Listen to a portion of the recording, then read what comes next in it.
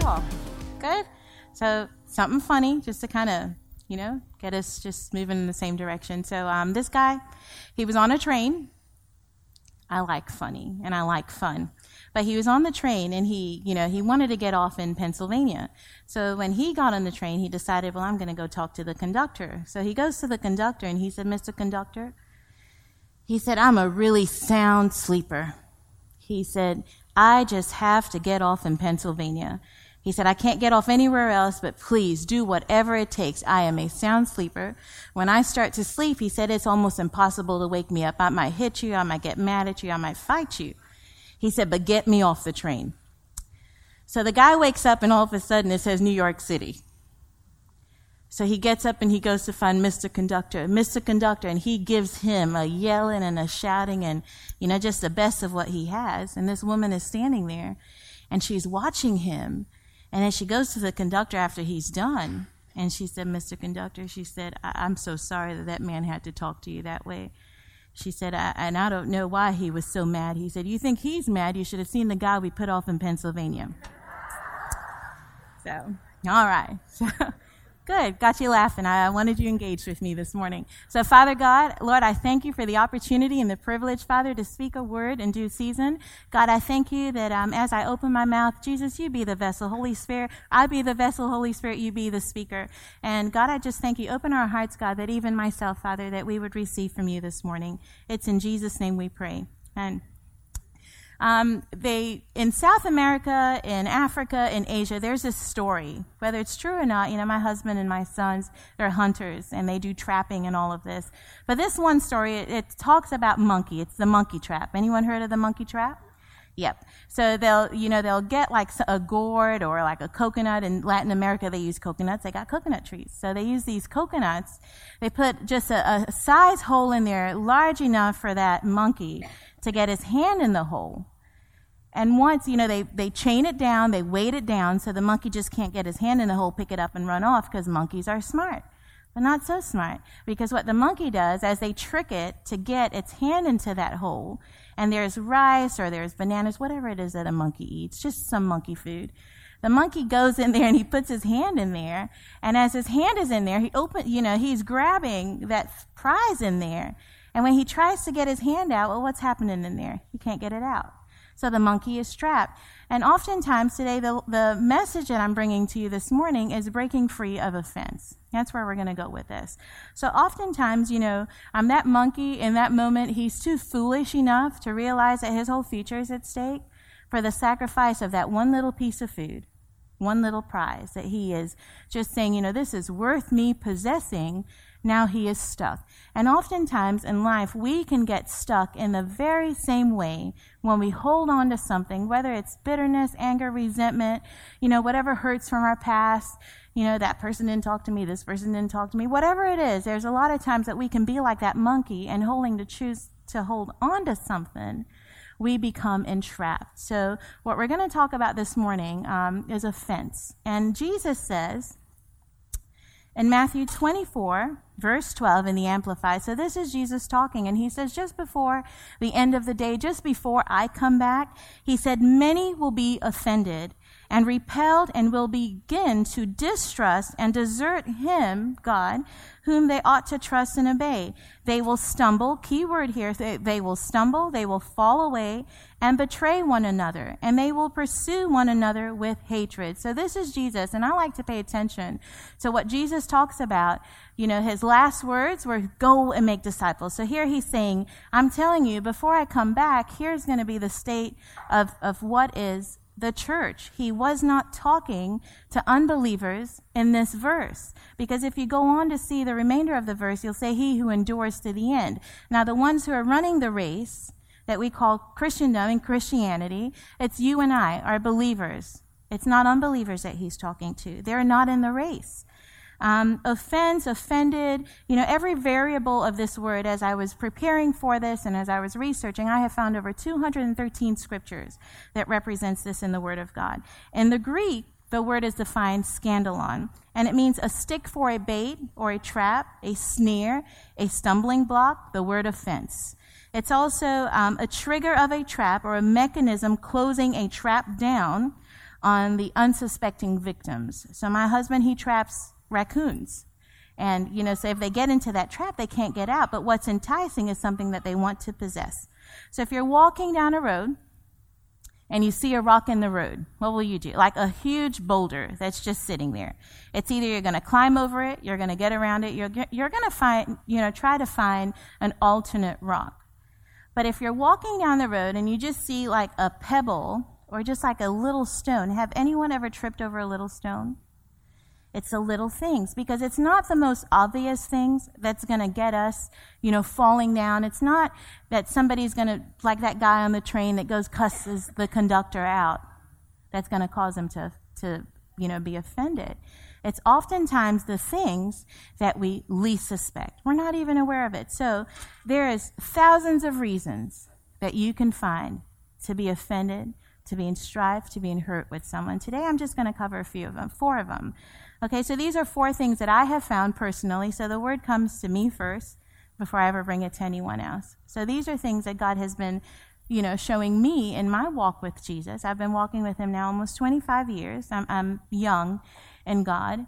And these are things that I am learning to consistently take out from my way of thinking. So number 1, recognizing 4 common things that can cause offense in our life. We want to recognize that people are perfectly imperfect. Ecclesiastes 7, verse 20, teaches us that remember that there's no one on earth so righteous as to do good only and to never make a mistake.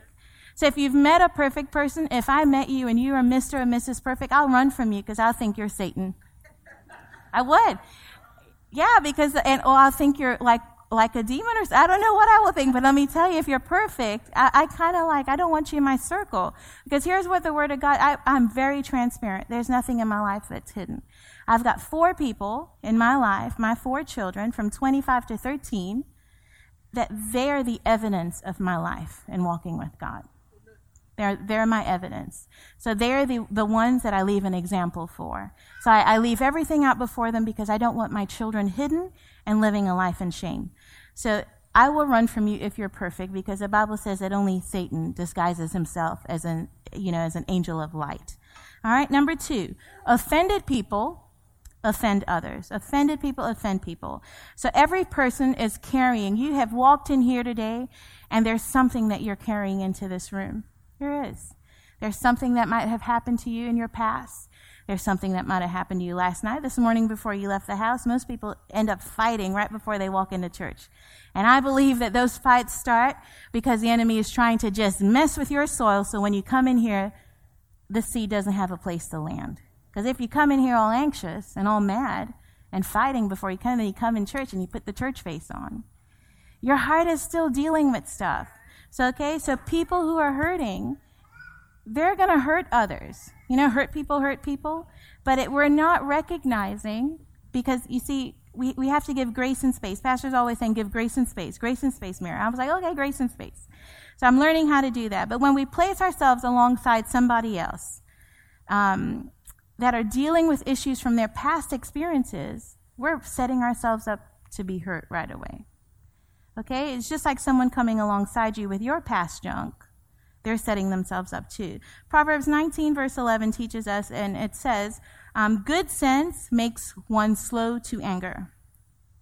And it is in a person's glory, it's in his glory, his or her glory, to overlook an offense. So we want to be people that overlooks the faults of others.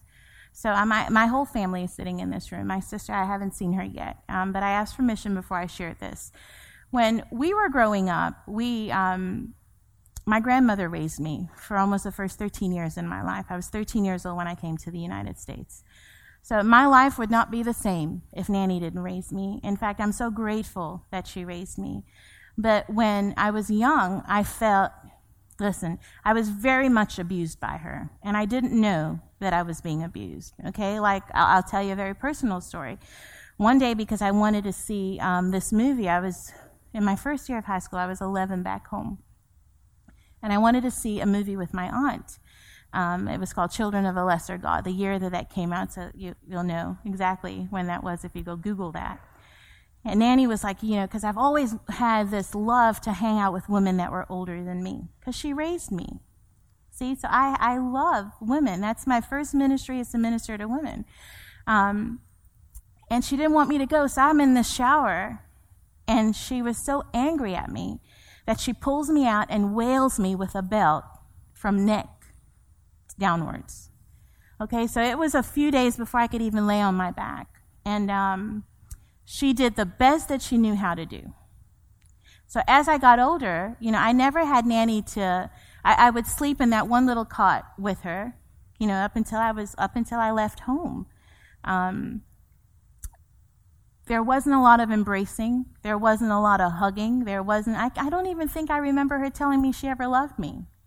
But one day I was hurting so bad, and I remember she came into my room, and I turned my back so she wouldn't know that I was crying. I turned my back from her. I was 20 years old when this happened, and I heard her say, she's like, Lord, it hurts me that my child hurts.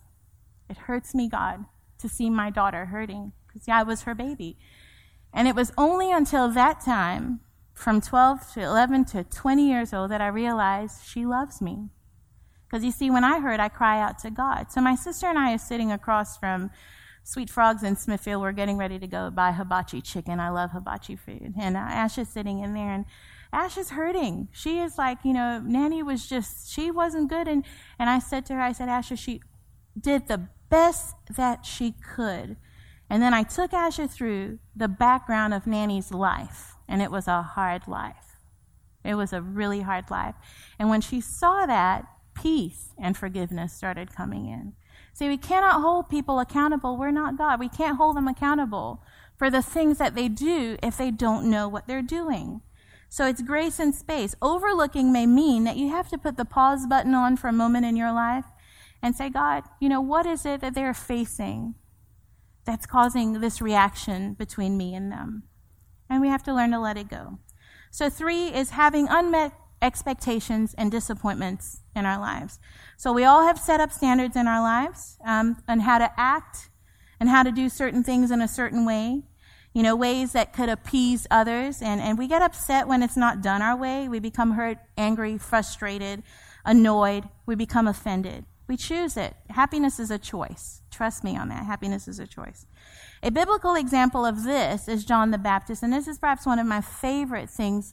When the Lord showed me this word, I was like, oh, that's so good. And I'm so excited to share that with you.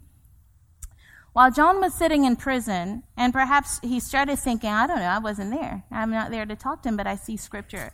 He's probably started, thinking to himself, you see, when you're alone and abandoned and you're feeling abandoned, these thoughts, you can't control where your thoughts, my mentor tells me, you can't control where thoughts come from.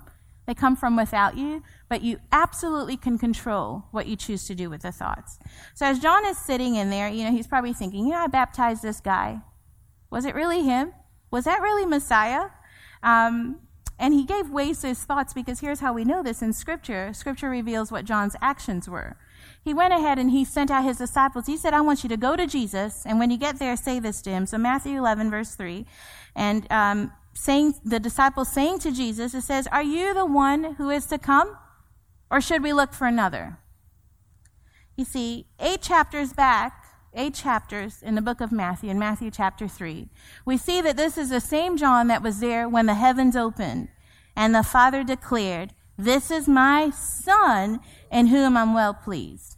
If we go back to the story, Jesus was healing and doing all of these wonderful things, and John knew this. But you see, I love Jesus. Do you love Jesus? He sure loves you, because he knows everything. He knows our inward motives. He knows everything. And here we see that Jesus knew that John was setting himself up and was getting in the place of offense, because Jesus said, go back to John.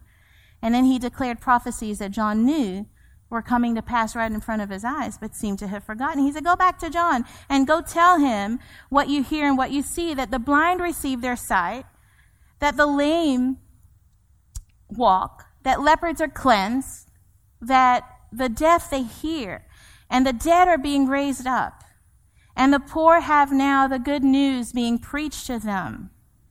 And here's in verse 6 what I want you to lay a hold of. Remember I said that Jesus knew John's motives. He knew his heart. He said, and blessed is the one who is not offended by me. So he speaks to John's heart condition immediately.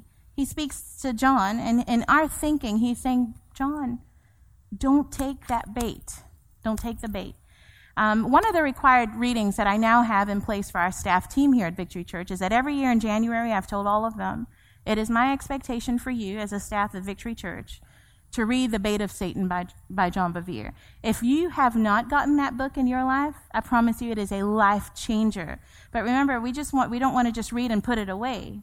It is a life changer. Over almost 15 years ago, I saw that being advertised and I got a hold of it and I read it every year.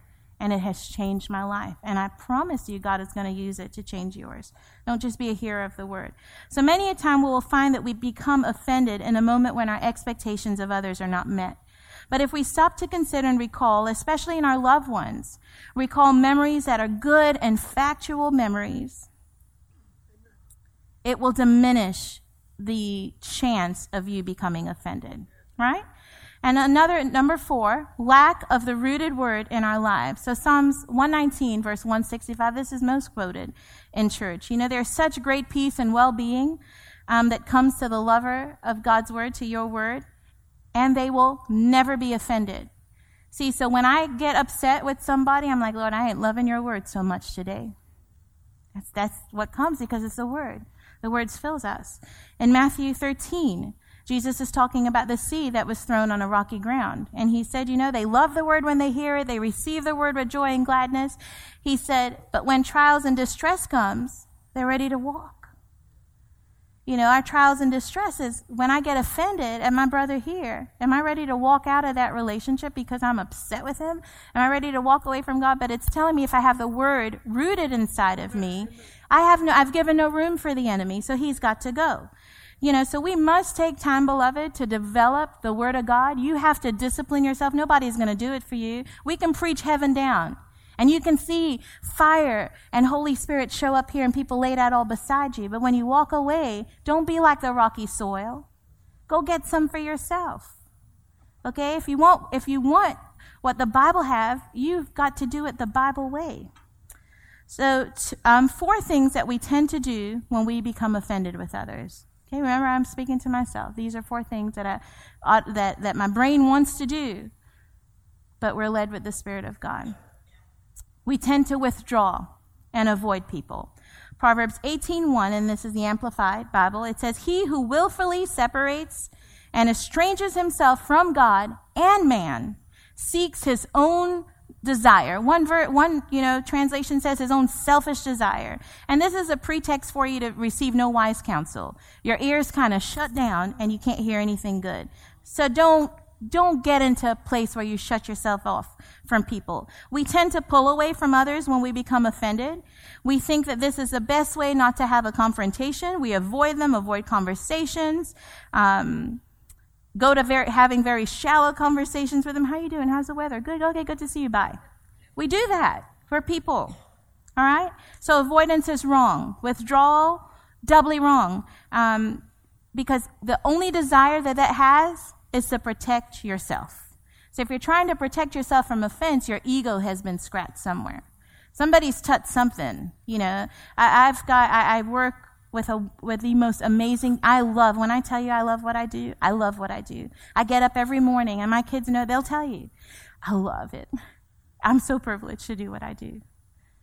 We're not perfect. The staff team and I, we're not perfect. And we rub each other, but we're so healthy when we do it because we give room for it. I hear you. I appreciate that.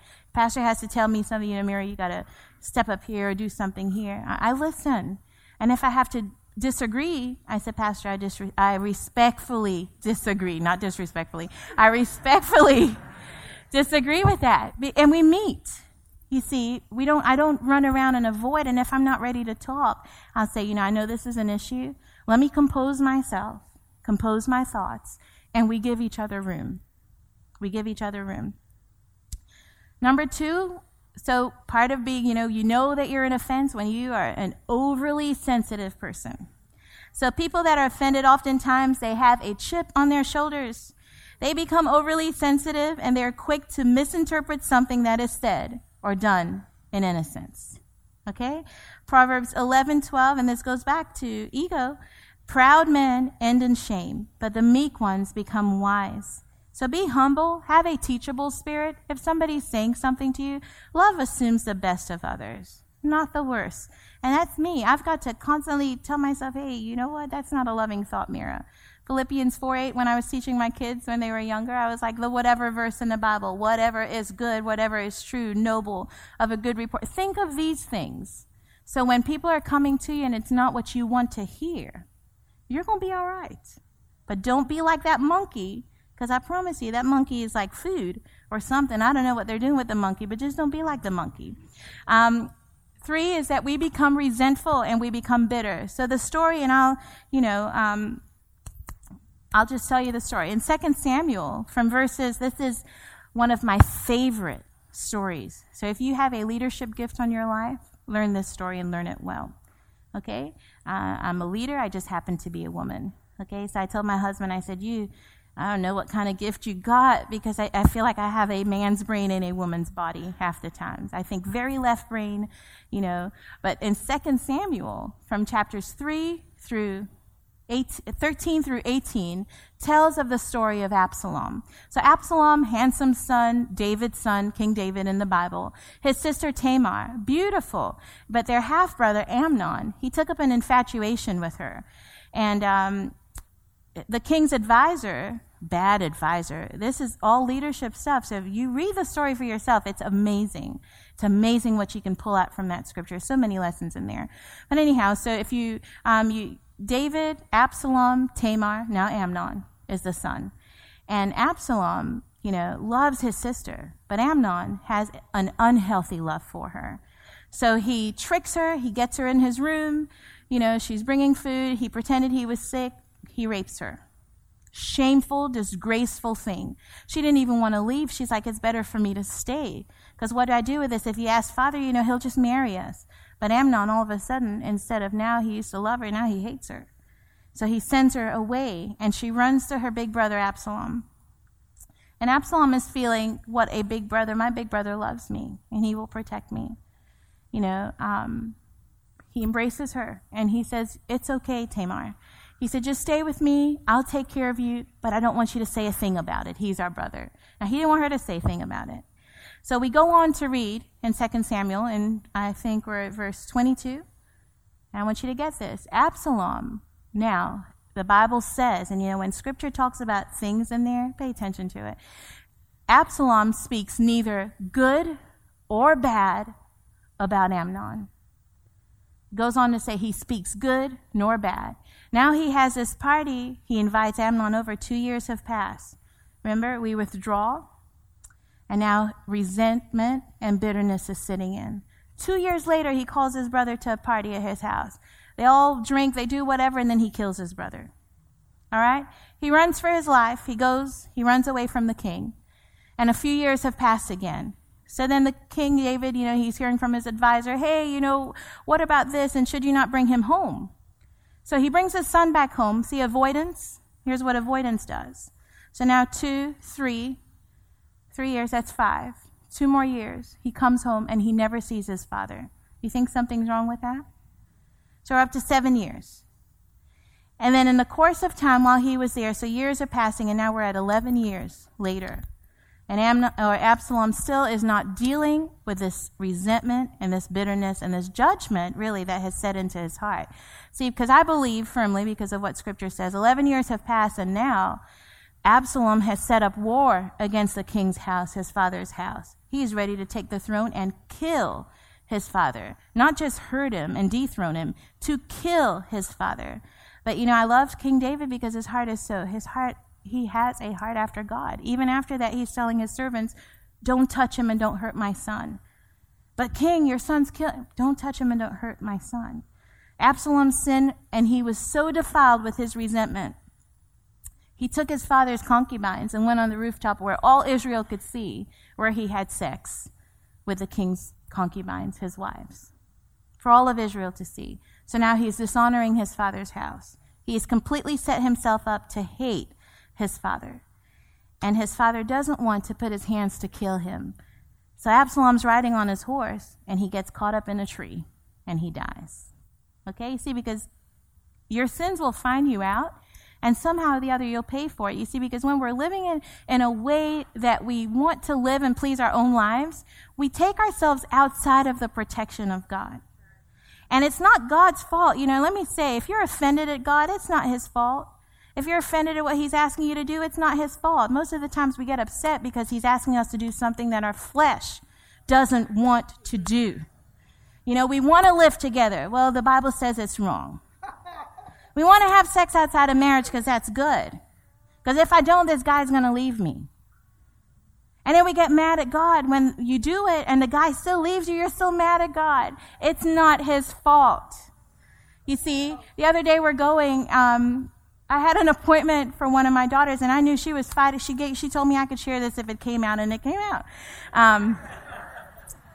We're going to the doctor, and she's like, I don't want to go to the doctor. And her face is like stone face. And finally, I just say, with the love that I have for her, do you think it's helping me for you to go to the doctor?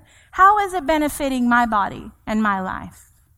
What do I get from it? What does God get if we are obedient to his word? What do you get if you're obedient to his word? You get Bible results. All right? So Absalom, not dealing with the sin in his life, 11 years have passed, he's trying to kill his dad. His good looks, his ambition, because he was ambitious, because he turned the hearts of the people towards him. He turned it away from his father, talking into their ears. I would hate to be referred to as having a spirit of Absalom. Don't talk about your leaders. Do not do that. Give it to God and let God deal with it. That's a great story in there for you to hear. So Romans 12:17-19, the bottom line of that verse, don't repay evil for evil, because vengeance is God. If Absalom had put it in God's hand, God would have taken care of it. If he had went to his father, Dad, why didn't you talk to Amnon? He judged the leadership of his father. He should not have done that. Go read the story yourself. Number 4, point 4 on this, we slander and we defame other people. When we are offended and we slip into avoiding those that are offended with us, instead of talking to them, we talk about them. We slander them behind their back, saying things that will cause others to carry our offense, and then we say things about others to paint that person in a negative light. These days, we throw shade, like all of my younger ones say. We throw shade. We get out on social media, guys. Sometimes just stay off of it. We throw up little memes, those Kermit Frog memes that you put up. Well, I'll just have another sip of my tea. We throw it out there because we're wanting someone to say, who's messed with you today, Doris? Who is messing with you? And then that's how the rumor mill starts. Don't talk about it out on social media. Go to the person. Psalms 101 verse 5 says, whoever slanders his neighbors secretly, I, God, will destroy.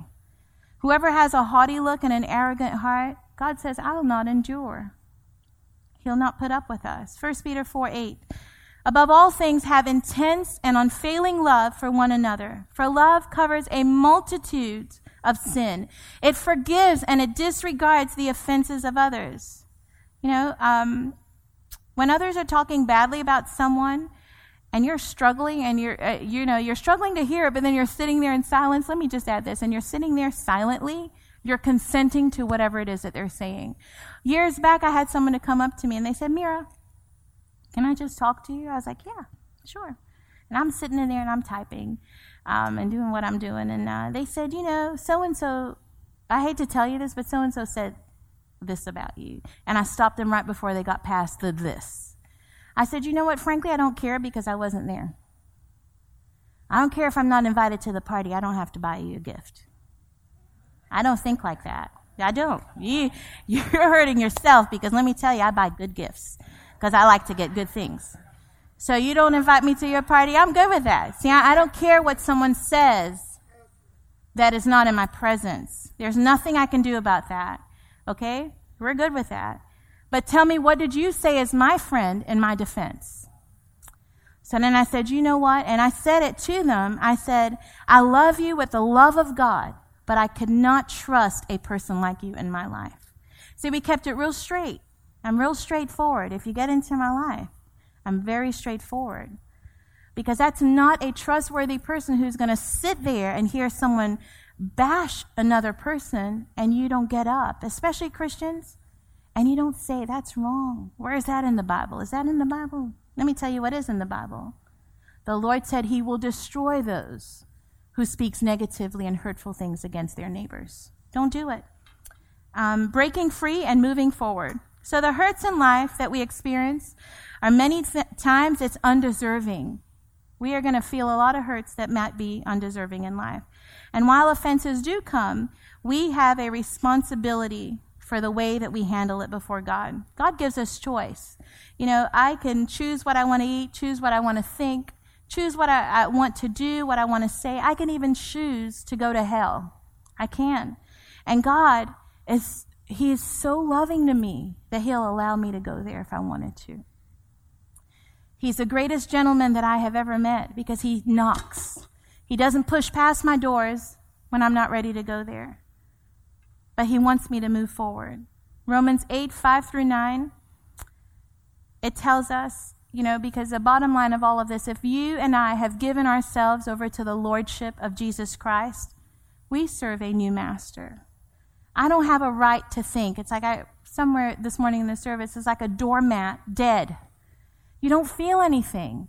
And, Wednesday morning I was feeling a kind of how because of something that was happening. And I went to the Lord and I just poured my heart out before God. I said, Father, this is hurting me. It's hurting me, God. And I don't know what to do with it. But help me, Lord. Help me. Help me. Because I don't want to sin. And God met me. And I'll tell you later if I have time what he did. Romans 8:5-9 in the Passion Translation. Those who are motivated by the flesh only pursue what benefits themselves. But those who live by the impulses of the Holy Spirit are motivated to pursue spiritual realities. For the mindset of the flesh is death, but the mindset of the Spirit, control by the Spirit finds life and peace. In fact, the mindset focused on the flesh fights God's plans and refuses to submit to God's directions because it's just impossible. It can't. For no matter how hard they try, God finds no pleasure with those who are controlled by their flesh. So we could come to church and sing our songs and do whatever it is and look real Christian. We could look real churchy. But if we're not fighting that flesh, it's a daily thing, and saying, God, I choose to submit to your plans, God finds no pleasure in us. He doesn't. It doesn't mean that he doesn't love us. He'll never love us any more than he loves us now. He gave his life for us. But we can absolutely please him more in the way that we walk. You love your children. For those parents that are in here, you love your children. I love Isaiah, Hannah, Lee, and Elijah. I would lay my life down, but I'm not pleased with them all the time. Some days they can please me more than others, like when I come home and my kitchen's clean. Amen? But when the Spirit of Christ empowers your life, you are not dominated by the flesh. But when the Spirit of God, when the Holy Spirit comes and empowers our life, we are no longer dominated by the flesh, but by the Spirit of God. And if you are not joined to the Spirit of the Anointed One, you are not of him. One translation says, we are not even Christians if we're dominated by our flesh. Let's be dominated by our spirit. So our responsibility, so as I bring this to close, our responsibility is, first of all, to be doers of the word. We want to be students of the word of God. When things happen to us, let's remember the example that Scripture gives to us. Praying first allows anger, resentment, ill motives to be placed at the feet of God, like what I was struggling with on Wednesday. The more that we earnestly pray for others, the more our hearts have the capacity and the ability to love others. Luke 23:34, Father, this is Jesus, forgive these people, Jesus said, for they don't know, God, what they're doing. Forgive them, Father. Forgive them. And here are the people who are mocking him, giving him spit to drink, cursing him. If you're the King of the Jews, come down and save yourself, King. And Jesus, without them even asking for forgiveness, he says, Father, forgive them. They don't know. And falling to his knees, this is on Acts 7:60. Scripture has so many examples for us to live by. Acts 7:60. And falling to his knees, this is Stephen, who's considered to be the first martyr in Christianity. He cried out loudly, Lord, fix not this sin upon them, God. Lay it not to their charge. And when he had said this, Stephen fell asleep in death. See, they were stoning him to death. And he's looking around and he's saying, God, they don't know. They don't know. They don't know. Don't lay it at their charge. They just don't know. You're familiar with the old law in Matthew 5. And I may or may not read all of this, but love your friend. I'm going to read all of it. And its unwritten companions, hate your enemy. This is Jesus again. Jesus says, I'm challenging that in your life. I'm telling you to love your enemies. Let them bring out the best in you. Bring the fight. Come on, bring out the best in me, not the worst. And when someone gives you a hard time, respond with the energies of prayer, for then you are working out. You're working out your true selves, the spirit self, the strong self. You're working it out. Your God-created selves. This is what God does. He gives his best, the sun to warm and the rain to nourish, to everyone, bad and good, nice and nasty. If all we do is love the lovable, do you expect a bonus? You expect a bonus when you say to someone out on the street, hey, good morning. Oh, good morning. What's up? That's what he's talking about here. Anybody can do that. If you simply say hello to those you greet, you expect a medal for it. Any run-of-the-mill sinner does that. This is Jesus' words, not Meera's. In a word, what I'm saying is grow up. Grow up. Your kingdom subjects, now live like it. Live out your God-created identity. Live generously and graciously towards others, the way that God lives towards you. You see, pray first because it gets your heart condition right. It humbles us. It humbles us. 2 is forgive and release. We tend to measure our sins and the offenses of others based on what my motives was. Well, God knows my heart. But I tend to judge you by your actions. Wrong. We tend to forget that we have been forgiven of so much and seem to see what others do as very unpardonable. When we do this, we're saying that we know better. We put ourselves in the place of God. I'm judge, and I'm going to decide who needs punished because I didn't say hello to you or I overlooked you for the job promotion. You know what? If God can trust you with people, he'll promote you. But if you go around in your office and you slander everybody up, he knows that when you get into that place of promotion, you're going to be looking to fire some people. Guess what he's not going to do? Put you in that place if all you intend to do is evil towards others. That was for free. Matthew 18, verse 21 through 35. So Peter got up, and the point of all of this, he's like, Jesus, how many times am I supposed to forgive my brother or sister? 7 times? Jesus said, 7? Hardly. Try about 490 times a day. I don't think anybody can sin against you that many times a day. I don't think. They'd be sorry. I'm sorry. I'm just so sorry. I forgive you. I forgive you. Okay? The servant who went to his master and owing like $1 billion bent down because his life and his family's life was now being called out. And he said, God, forgive me. I'm so sorry. Forgive me, master. Forgive me. I'll work and I'll pay it back off. And the master, having compassion, he looked at the servant and he said, I forgive the debt. It's gone. $1 billion. So this servant, no sooner had he left the master's presence and he's going out there, and somebody else that owed him money, like $1,000. Let's just break it down for that we can understand it.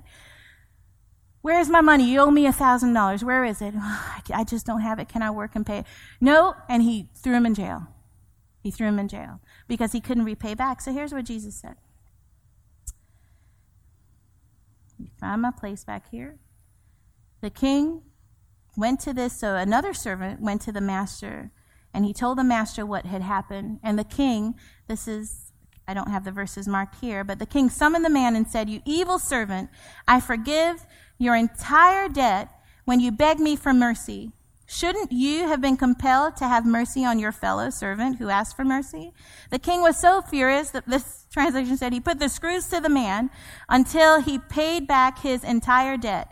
And that's exactly, Jesus is saying, what Father in heaven is going to do for each of us who doesn't forgive unconditionally anyone who asks for mercies. And let me add this, sometimes people are not going to ask for forgiveness. Forgive them anyhow. All right? If we forgive others of their trespasses, we will be forgiven to the extent that we forgive others.